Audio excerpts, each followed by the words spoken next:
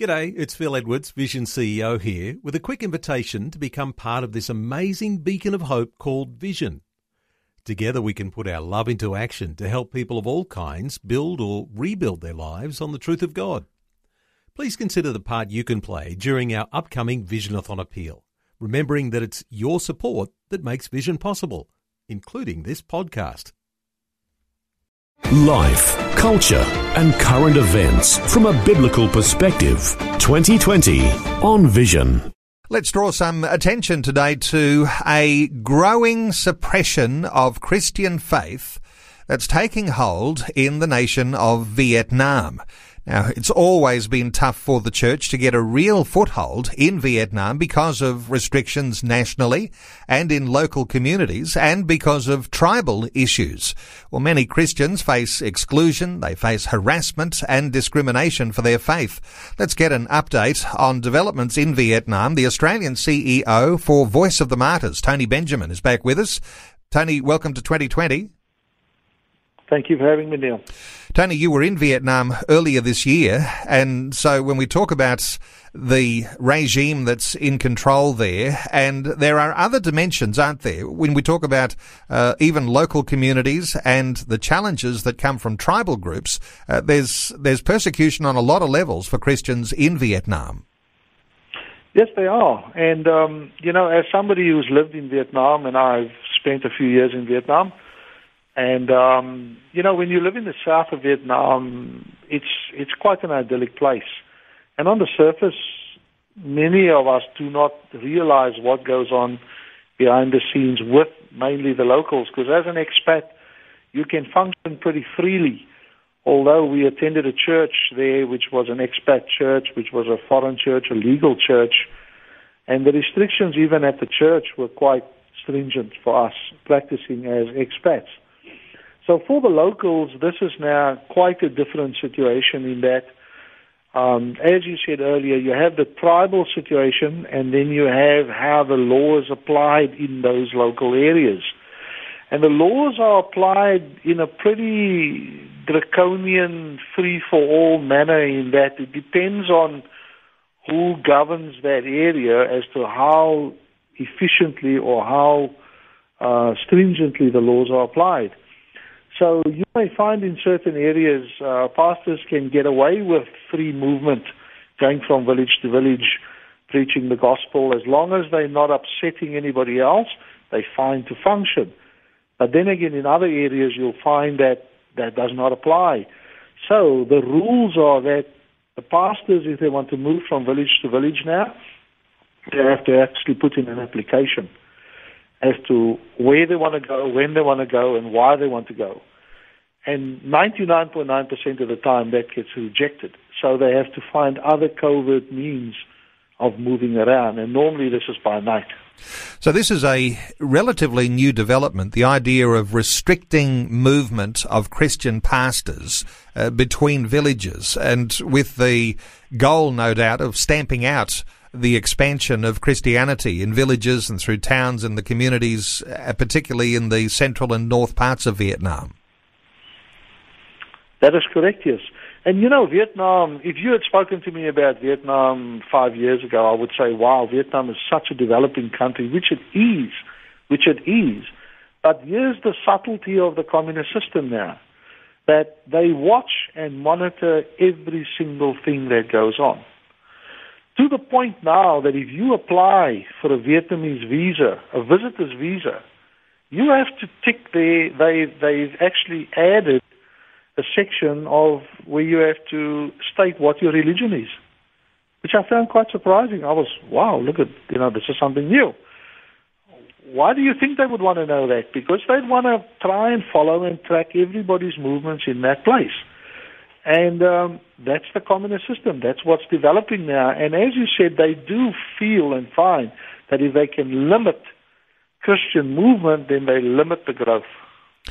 And of course, when you've got the newest technologies, as no doubt they would be implementing even in Vietnam, where you've got facial recognition cameras, These sorts of things are used by governments, and just recently we were talking about China. Of course, that technology is being used there as well. But using technology and even using soldiers based in villages to enforce the way that the regime wants to treat those who are interested in expanding their religious foundations.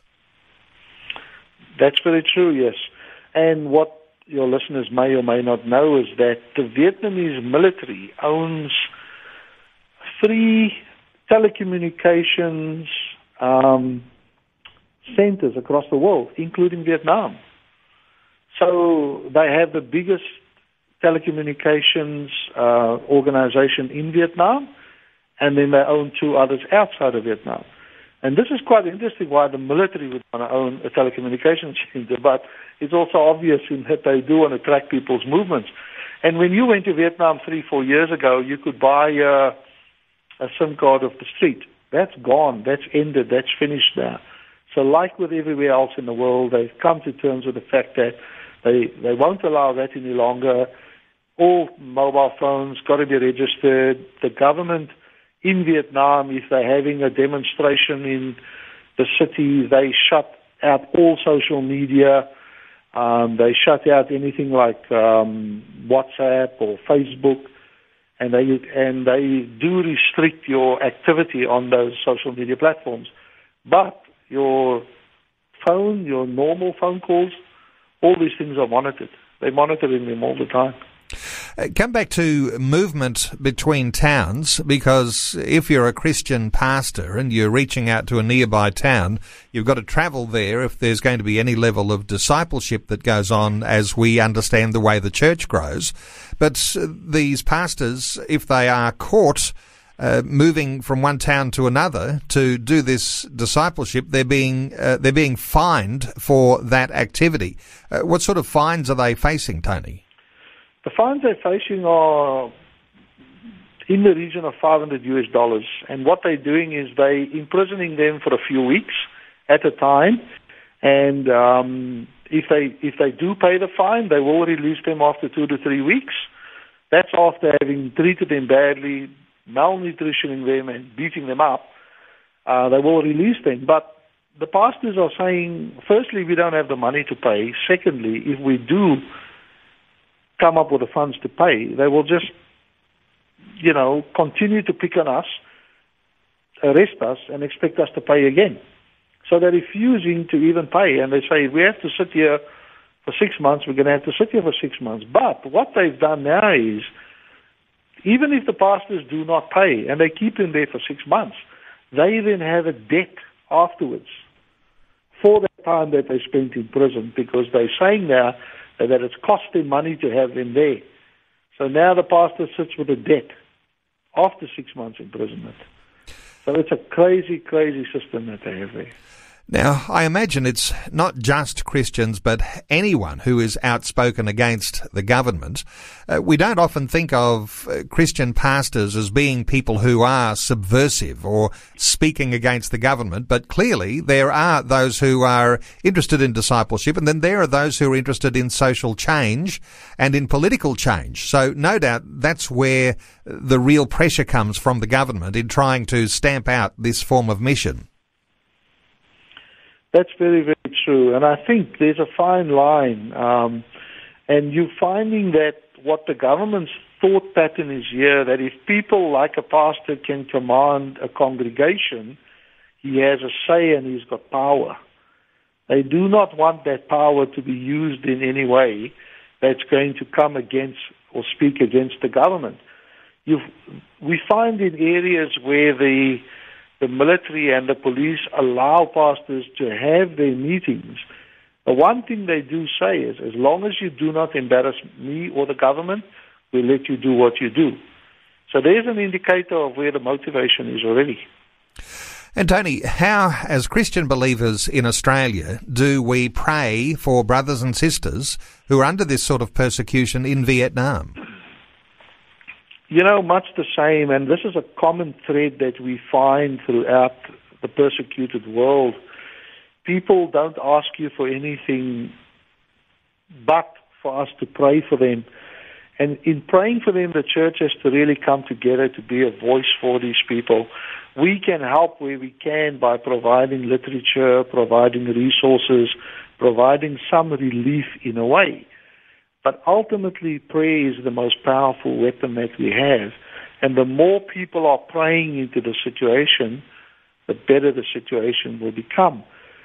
So we ask people to continue to pray for them and to pray for them so that God can strengthen them so that they can have the resolve to see this situation or these situations through, but also for them to get the strength to continue.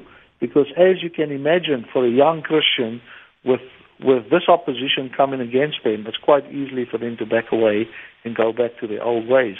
So we ask people to pray for them, to give them strength, to give them the resolve, so that God can be there with them and help them through this situation, and that they not be forgotten. Well, Tony Benjamin, great hearing your heart once again on another nation that is facing tremendous and increasing persecution from a communist regime government and from another set of dimensions that are unique to Vietnam as well.